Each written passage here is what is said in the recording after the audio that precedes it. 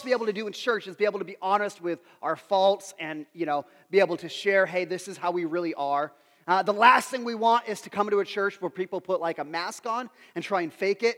So what I thought I would do this morning is I would share some of my parent fails. All right.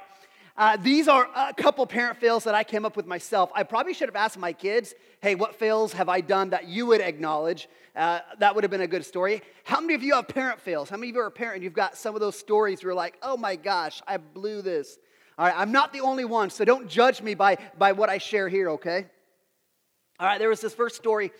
We had a newborn baby, our first one. And we had the baby at church. That's a good place to bring your babies, just saying, because I love babies, so bring them to church. I will love on your babies. But we had this newborn baby, and we had him at church, and my wife's like, here, would you hold the baby? I'm going to go do what I'm going to do. And I'm like, sure. And I had the baby car seat, and I put the baby car seat on a chair, and I was like, man, look at this. I'm going to go and shake this guy's hand. So what do? As any good dad, I put the baby in the car seat. Did I buckle him in? No, I didn't. Come on now. I'm just setting him down for a second. And the baby's in the car seat on the chair. The baby kicks, and guess what happens? Everything goes upside down. Head first goes the baby. Parent fail. The baby cried. What are you doing to that child? I have no clue. There was another story where I'm like, oh man, I love this. I've got this son. I can't wait to raise him and have him want to be like me. And so he's like 3 years old, and I'm like, hey, why don't you come up here and help me cook dinner? And, okay, don't judge me. I didn't know any better, all right? So I pull a chair up to the stove next to me. Anybody know where this is going? And I think I was making a gourmet meal of mac and cheese. And I don't know what happened. Like, I don't know if I moved the burner and his arm fell right on the burner. It was one of those that had the rings around it. And so singed in his arm, you see these rings for where the stove was. Parent fail number 2. Parent fail number 3. Number 3 that I'm going to tell you. There's a lot more than that. Just be true. Again, don't judge me. You have your fails too. I'm just the one that has to publicly share them. So, number 3, we were at the corn maze a number of years ago. We had all these kids, and we're like, what a great idea. We'll go to the corn maze. The kids will have fun. And I'm going through, and I think my son was 4 years old, and he goes, Dad, I think I can do this on my own. And I'm looking at him thinking, dude, you're 4 years old. Of course you can do this on your own. Come on, right? He's a diet, of course. So I'm like, all right, well, I'm going to go ahead of you, and you go this way, and I'll go that way. And so I get to the end of the corn maze, and I'm like, man, where's he at? And all of a sudden, you hear this yell, crying, fearful, Dad! You hear this crying, you hear this screaming going on because he got lost in the corn maze, a 4-year-old. And I thought it was okay. And I hear this scream, and it's a scream of fear. It's a scream of everything's falling apart. Scream of, I'm never going to get out of this thing. I am so scared. Like, how many of you ever been there in your life? You're just at the point of your life where you are overwhelmed. You are scared with what's going on. You are fearful because the situation you're in, your security feels gone. You're without hope. You're in the middle of the corn maze and have no clue where to go. The moment in that setting, my son says, where's Dad? In that moment, how many of you have ever had that time and you say, God, where are you? Like, here I am, I'm lost, I'm without hope, everything is falling apart, everything is broken. God, where are you? You know, as we've read the story of Esther the last couple of weeks, have you ever noticed how the story creates those same emotions? Where you're reading the story and you're like, man, everything's falling apart.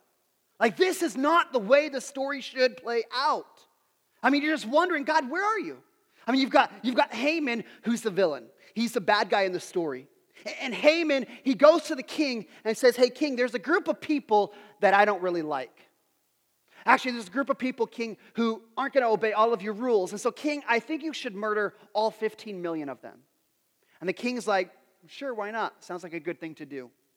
And we look at the story, and this group of people happen to be God's people.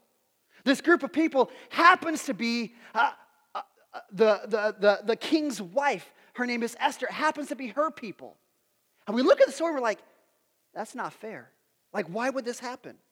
The story unfolds, and we've seen a little bit of hope. We saw that Queen Esther, who just happens to be the king's wife, who also happens to be one of the Jewish people, one of God's people, you're kind of like, man, there's hope. Like, she's in a perfect situation to be a mediator. She can go before the king on behalf of God's people, and she will talk sense to the king. Sounds really good. We saw this happen last week. She gets some courage, and she says, okay, I'm going to identify as one of God's people. I'm going to go before the king, and she invites the king, hey, come over for dinner. Come over for dinner. Let me sweeten you up, and then let me ask this favor of you. And what did she do? I don't know why. She didn't ask the king for the favor. She didn't say, hey, king, don't kill me and my people. Instead, she says, king, would you come over for dinner tomorrow night? And we don't really know why. We're like, okay, well, whatever. Except the end of the story last week. Haman, he was at dinner with the king and the queen, and Haman leaves. And where does he go? He goes right by the king's gate. And who does he see? His enemy Mordecai. Mordecai, again, refuses to bow. He refuses to acknowledge Haman's official, his status, his power. And so Haman gets angry and he says, here's what I'm going to do. I'm going to go home and I'm going to build a gallows. I'm going to build a 75-foot pole. And tomorrow morning, I'm going to go before the king. I'm going to ask to have Mordecai hung on the pole, impaled on the pole. And we look at this story, we're like, it's not fair. I mean, Mordecai, listen, despite his faults, he's still one of God's people, and we want him to win. Like, that's kind of how we are. We want him to have good to happen. We look at this story and we say, God, where are you? God, why are you allowing these bad things to happen? Listen, this is what I want you to hear today.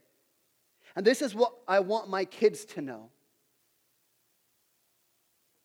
Is that your dad, despite whatever failures you have, despite the problems going around us, when you're lost in the corn maze, when you are scared and you're without hope, when everything seems lost, I want you to know Dad's coming. I want you to know that Dad is frantically searching through the corn maze, blazing new trails in that corn maze, because he's going to come and find you. He's going to come and rescue you. I need you to understand that this is what the story of Esther is teaching us. This is what Esther chapter 6 is teaching us, that when all seems lost, when everything seems as if God is invisible, listen, hope is not gone. God does not forget. In his own timing, God will always keep his promises. And this is what I want us to walk away with today, having that confidence that even when it seems God is gone, even when it seems he is absent, that God is always there. And in his own timing, he will always keep his promises to us. No matter what trouble we've gotten in, no matter if someone is planning evil against us, God is determined to rescue his people. In fact, in the Old Testament, he says this time and time and time again. He says, I will be your God and you will be my people. So that leads us into Esther chapter 6. Verse 1 starts out, and the king can't sleep. How many of you have ever had a sleepless night? What do you do to deal with a sleepless night? Maybe a glass of warm milk. Maybe you get on your phone and check social media or play a little Clash of Clans or put Netflix on or whatever you're going to do. And the king doesn't have a smartphone. They didn't invent those. He just had the Motorola flip phone back then. And so he says, here's what I'm going to do. Since I can't sleep, I'm going to call the servant. I'm going to have the servant read me the book of memorable deeds called the Chronicles. This was an administrative record that said this is what has happened in your 127 provinces. Again, Xerxes is the king of the most powerful nation in the world of that day, the largest nation in the world of that day. And so he has them read me some of the chronicles, read me some of the stories that have happened in my nation. And just by chance, just by coincidence, the servant opens to a story of Mordecai. Think, what are the odds of that? Like how big this nation is, how big, 127 different provinces. What are the odds that the servant actually opens the story of Mordecai? We heard this story of Mordecai. We read it in the end of Esther chapter 2, where Mordecai is doing his job. He's at the city gates, and he overhears a plot against the king. And Mordecai, trying to do right, he tells Esther, hey, I heard this. This is what's going to happen. Someone's going to try and kill the king. Esther tells the king investigates, finds it to be true, and the king's life is spared. Great story. And as Xerxes hears the story being read, he says, oh yeah, I remember when that happened. And Xerxes says, what did we do for Mordecai? What was done in response to him saving my life? In that day, it would have been an embarrassment for Xerxes to actually do nothing to honor Mordecai. In that day, kings were known with generously rewarding those who did good for them. I mean, it was wise. In that day, you think about kings and queens, and you think about assassination plots. Like, it would be good for you to very generously reward somebody who helps protect your life. Like, it's just good to have people who realize, hey, if I do good for the king, he's going to give me the hookup, right? And so he should have done something, but he didn't. Now, when we read the story of Esther, we see a lot of things that appear to be coincidences. You know what a coincidence is? A coincidence, the definition of a coincidence is a non-Christian definition of God's hand of providence.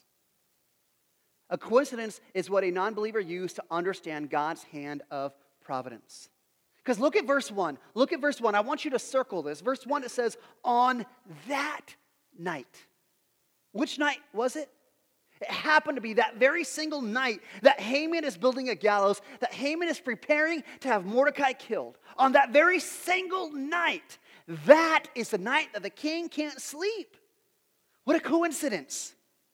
Or perhaps it's God's hand of providence working things out. Because isn't this how God works? At the 11th hour, when all hope seems lost, that's when God steps in, and that's when God does the unexpected. You got to look at your life and wonder, like, how many things in my life have been a coincidence? And how many of them have actually been God's hand of providence? Thinking about my life, I thought 20 years ago, by coincidence, I was at school, and this cute curly-haired girl walks in, and she has her Suzuki Samurai. The lights were left on her Suzuki Samurai. Is that a coincidence? Because I tell you, I saw that girl and I'm like, hey, your lights are on. She's like, it's okay, they'll turn off automatically. She flushes her hair for me.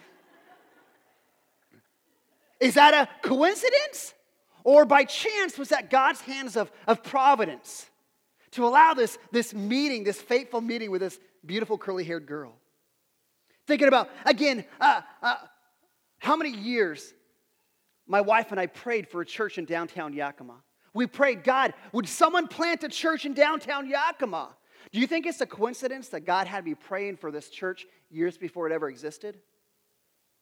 Somebody else was going to do the work. I was just going to pray for it. Or maybe that's God's hand of providence. You have to look at your life. You want to know how you grow your faith? You want to know how you grow your trust in God? You have to look at your life and begin to reinterpret the data.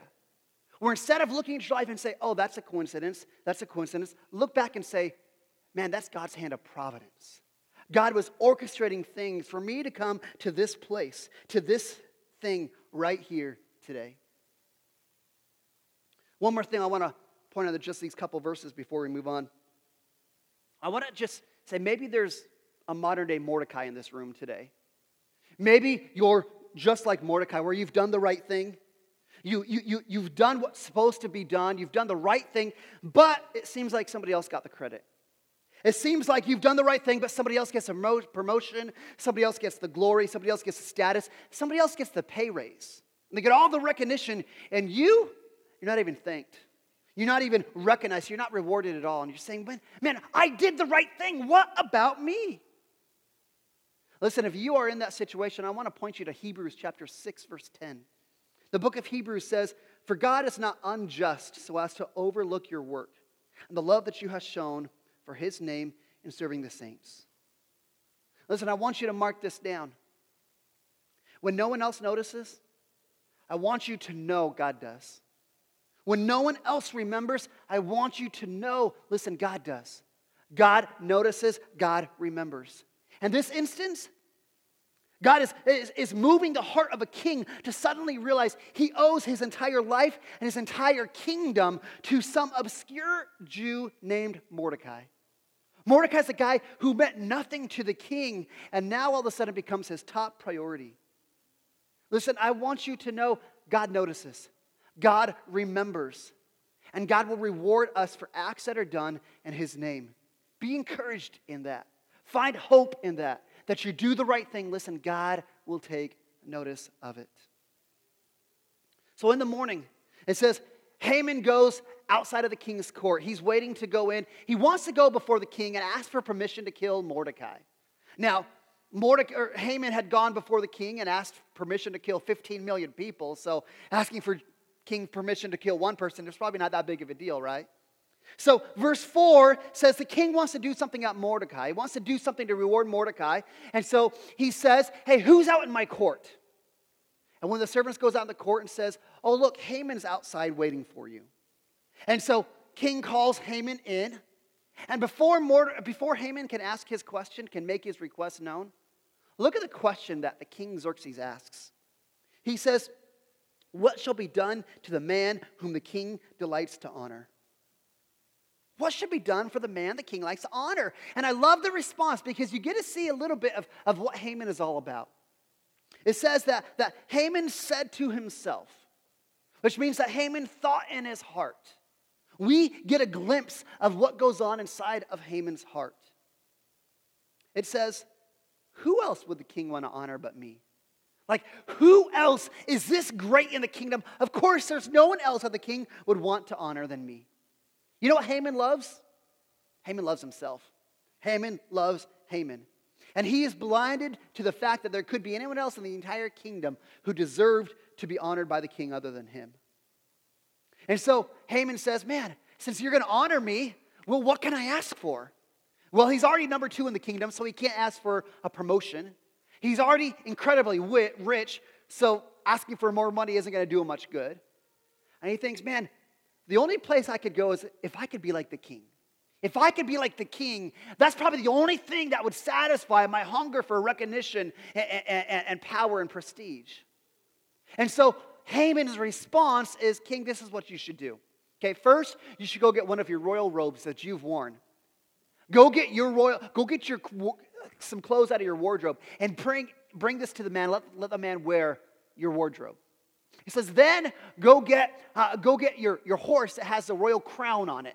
Now, this is actual thing. There's history that shows that there are horses, and the king would put the crown on the horse. That's ridiculous. Can you picture the look of that? It's like a cartoon. He says, you should put that man on that horse. And then you should have one of the most royal officials lead this man on this horse all through town in a parade. And have that royal official shout, this is what happens when you're awesome. When you're awesome, you get rewarded like this. I think it's pretty funny. I think it's pretty hilarious that this is what he does. And you know, I don't know if you've ever noticed how funny God can be. I mean, if you could picture yourself right now, or picture God up in heaven, can you imagine him saying, hey, angels, come here. Angels, come here. You need to watch this. Check this out. Don't miss it. Okay? Verse 10 and 11. Who is supposed to place a royal robe on Mordecai? Haman. Who is supposed to place Mordecai on the royal horse? Haman. Who is supposed to lead the parade throughout the entire town and say, yay, Mordecai? It's Haman, the guy who wants to kill Mordecai. Isn't it great? Could you imagine the angels up there chuckling? This is wonderful. This is awesome. The most noble official, Haman. This is so great. This is what I would call an incredible reversal. An incredible reversal. When you begin to see throughout the story, we're going to find these incredible reversals, and that's how those stories can resolve. But before we get to that, I want you to look at the contrast between Haman and Mordecai. I mean, Haman, we've seen Haman, he's all about his pride, right? Haman is all about pride. It's all about him. It's all about his recognition, his power, prestige, what people think about him. And what about Mordecai? We don't see Mordecai to be a very proud man. He's not vengeful. We don't see him on the king's horse being chauffeured around by Haman. We don't see him snickering and saying, hey, Haman, say it a little bit louder. They can't hear you over here. In fact, this text says that Mordecai was completely silent. Mordecai doesn't say anything. It's rare to find a humble person like this. Someone who is given a visible place of significance, who's given power and prestige and honor and recognition. It's very rare to find a person that doesn't allow that to go to their head. In fact, the very next thing we read is after Haman leads Mordecai throughout the entire town on this parade, it says that, verse 12, that Mordecai, he returned to the king's gate. He gets this big parade, he gets made much of, and he goes right back to where he was. He doesn't say, oh, it's time for promotion. He doesn't say, I'm too important to go back to do what I was already doing. But he goes right back to serve at the king's gate. Now, one of the things I've tried to do as we read this story, it's easy for us to judge Haman.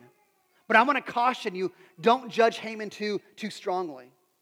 Because honestly, there's many of us in here who struggle with the same kind of pride, the same kind of self-love, the same kind of idea that the world revolves around me, just like Haman thought it revolved around him. Listen, there's lots of us in here today that struggle with that same exact thing. Haman isn't all that different than us. Listen, are you a person who craves attention? Are you a person who craves the honor and the glory and the recognition and the reward? Let me ask you this. Can you actually be faithful with the places where God has placed you? Can you be satisfied with what God has put on your plate? When you look at your life, when you look at your situation, when you look at your workplace, when you look at your relationship status, when you look at the house you live in, when you look at the city that God has placed you in, can you be satisfied with the places God has placed you? Or are you always longing for something greater? Oh, I need to achieve this. I need to get there. I need to have that position. I need to have that recognition. I need to have that promotion. You know what that becomes in our lives? It becomes an idol. It becomes something that we pursue to all cost. And we allow ourselves to be unsatisfied with what God is trying to do with us right here and the here and now. Listen, we need to have this humility like Mordecai and just say, hey, this is where the Lord has me. I'm going to be faithful with where the Lord has me. I'm not going to have my eyes ahead of where I want to be. I'm going to be right where God has me right here, right now. In fact, at church planting, I think anybody who goes and becomes a church planter is probably an optimist. Anybody who plants a church has this idea, hey, we're going to be the next Matt Chandler and the Village Church, and we're going to change the world because of this one church plant. We're going to be the next big thing. I don't think you can plant a church without having the optimism. And I remember going to this church planting conference, and there was advice from a seasoned pastor. He said, don't pastor the church that you want to have. He said, pastor the church that you do have. Meaning, be satisfied with where God has placed you. I mean, we can allow whatever it is we long for to become an idol, where we become completely unsatisfied with where God has placed us. Listen, wherever God has placed you, in your workplace, in your relationship status, just be satisfied and seek to be faithful with where God has you. It'll do incredible things. So verse 12 says, Mordecai, in humility, he returned to the king's gate. And what does Haman do? Haman hurries home mourning, in his head covered. And this is the turning point of the story. This is where we've read the story. We've heard all the bad things that Haman wants to do, and now we've come to the turning point. Where the tension, the conflict between the Jews and their enemy Haman is going to be resolved. And it's going to be resolved, we're going to see this in the next couple of weeks, with a number of incredible reversals. Where we expect one thing, the story plays out where this one thing is going to happen and something completely different happens. In fact, remember in chapter 3 where the public decree goes out. Haman goes before the king and says, King, I think we should kill these 15 million people. And the king says, yep, write it up, send it out to the nation. And in chapter 4, what happened when Mordecai heard about that decree? It said that he mourned. It said that he put on sackcloth and ashes. He covered his face and he mourned over the death of his people, the death sentence. And where's Haman? Haman serving in the king. He's having drinks serving in the court. He's having drinks with the king. He's doing really good. And now you see this complete reversal. Now, it's Haman who's covering his head. It's Haman who's in mourning. And where's Mordecai? He's serving the king, serving in the king's court. Listen, this is an incredible reversal. And this is what God does. God excels in unexpected reversals, where it looks like things are going this way, and God comes in and turns things completely around. In fact, 1 Corinthians chapter 1 says, God chose the foolish things of this world to shame the wise. God chose the weak things in this world to shame the strong. See, it's unexpected. We expect, well, of course, God would choose the brightest and the sharpest and the strongest and the smartest.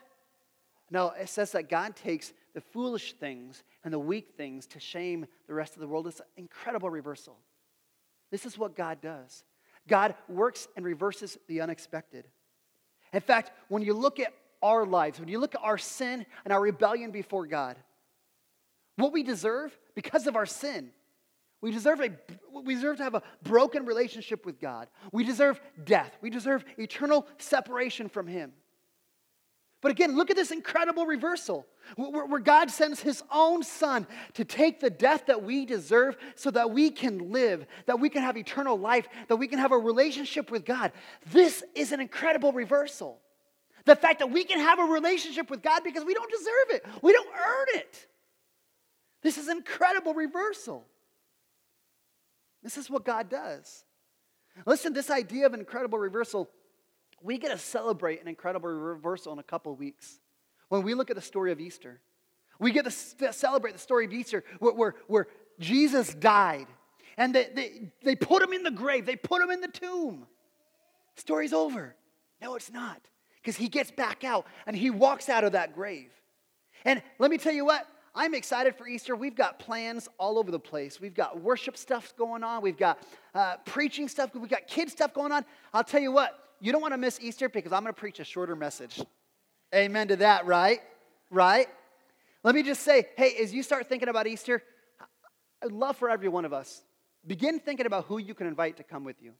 Begin thinking about, again, this is an opportunity for people to hear this life-changing message. How God can take the broken things and reverse it to make them beautiful. Be thinking about who you can invite to Easter. I would love for every one of us to say, man, who can I invite to come to church with me? Well, I don't know. Hey, ask your barista who makes your coffee in the morning. Ask your neighbor who trims the hedges wrong. Ask anybody. Invite someone to church with you on Easter. Okay, that's the side note. Let's jump back in. Verse 13, I love this. Haman goes home, he's sad, he's mourning, he's covered his head, and he tells his wife Zeresh, he tells his friends all that happened. Here's what happened to me today. It was terrible. I had to go and do this for Mordecai.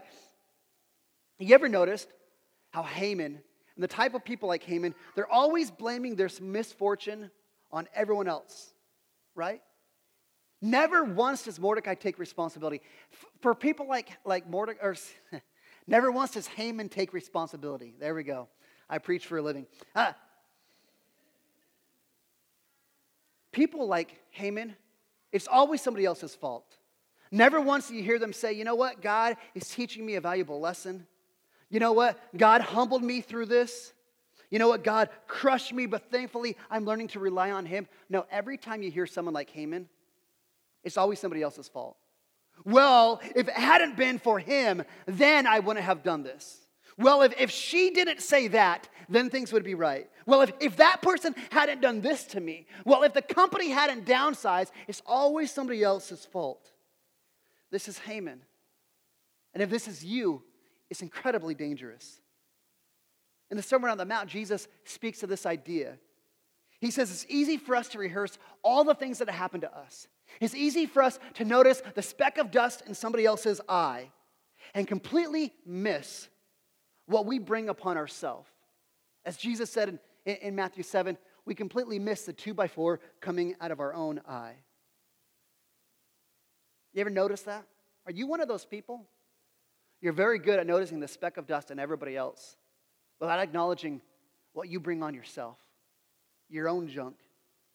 Proverbs 28 says, he who confesses will find mercy. You want to find mercy? You want to find peace? You want to find joy?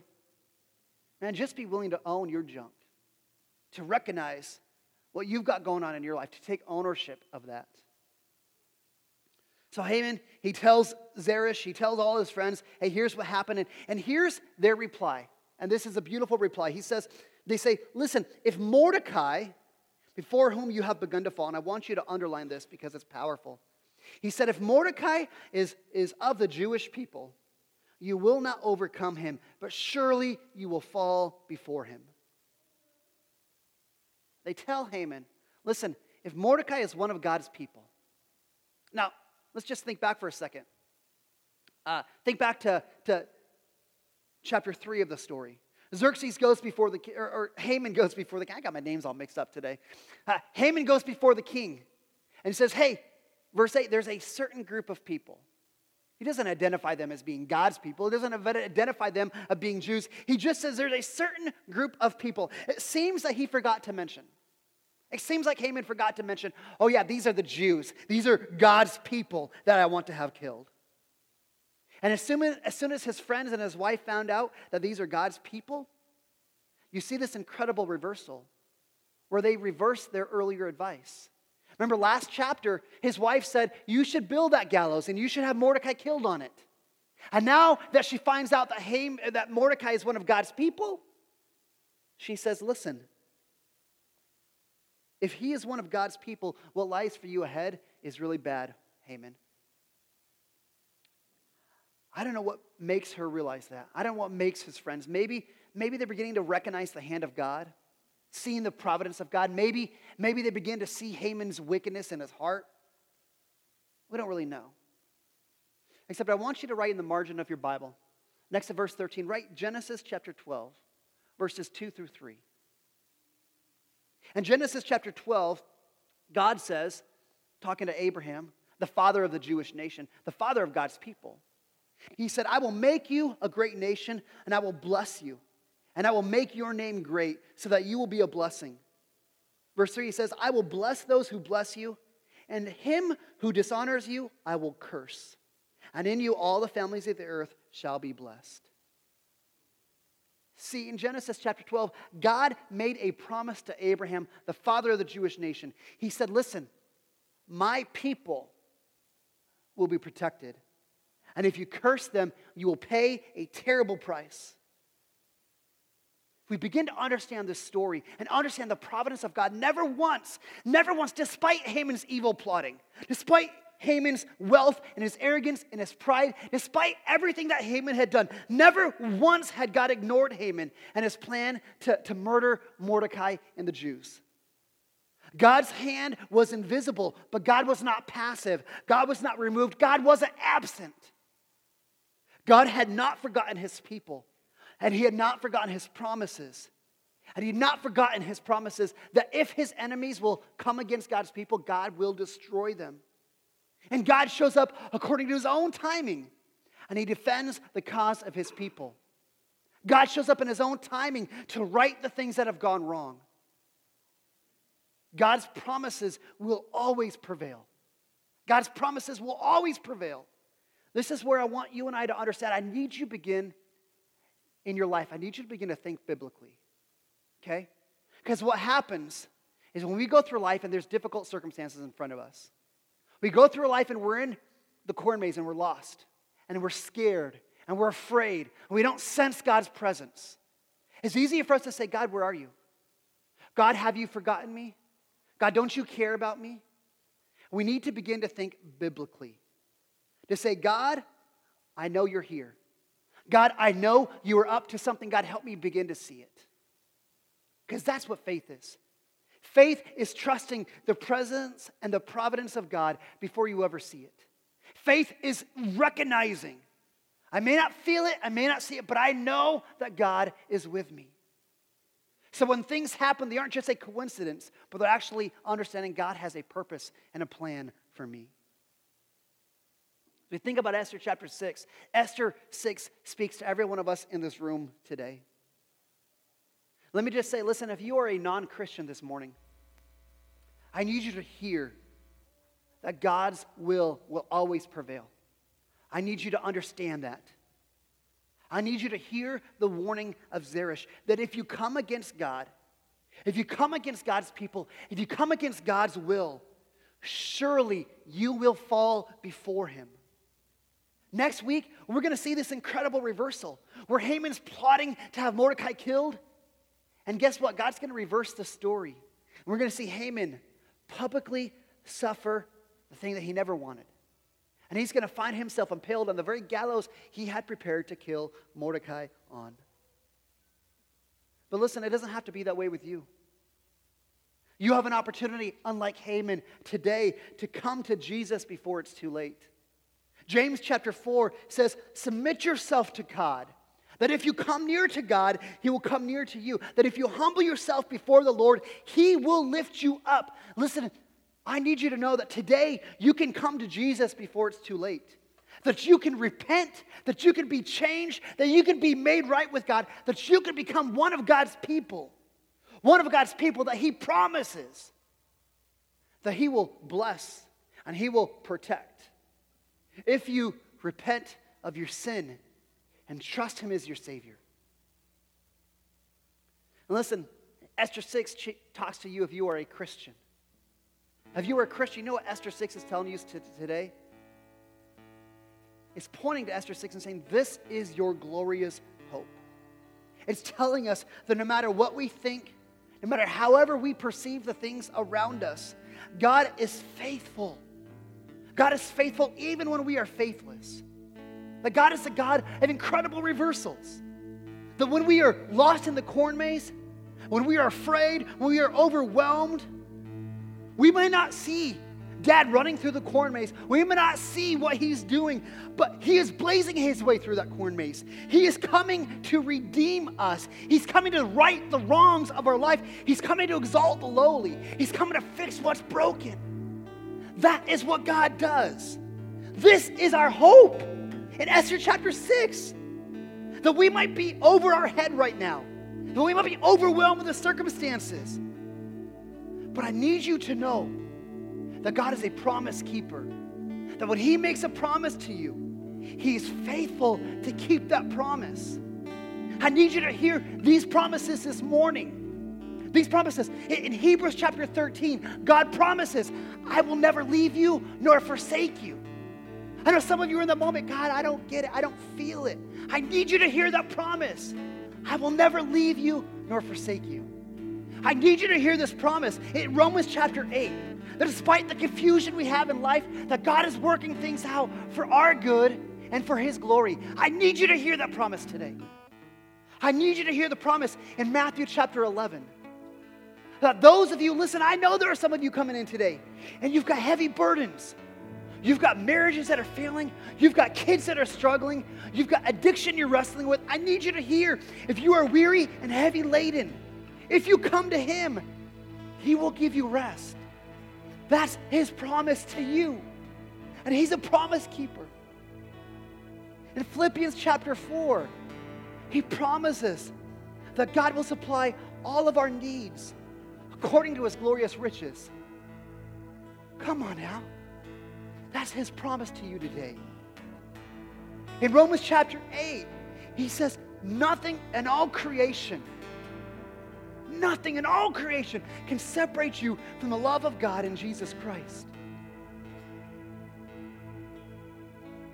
God is a promise keeper. He is faithful even when we are faithless. Now, if we are one of God's people, he will redeem. He will rescue. He will restore. In the darkest hours of our life, we can be assured of the final destiny that we have with Christ. That God will come and reverse our circumstances. And one day, this hope that we are clinging for will be ours. That is the God that we worship. That is the God of Esther chapter 6. That is the God I want you to know. That he's faithful. That he is coming. That when we're lost in that corn maze, we may not see it. Man, God is running through that thing. He's knocking corn out of his way. He's coming to redeem.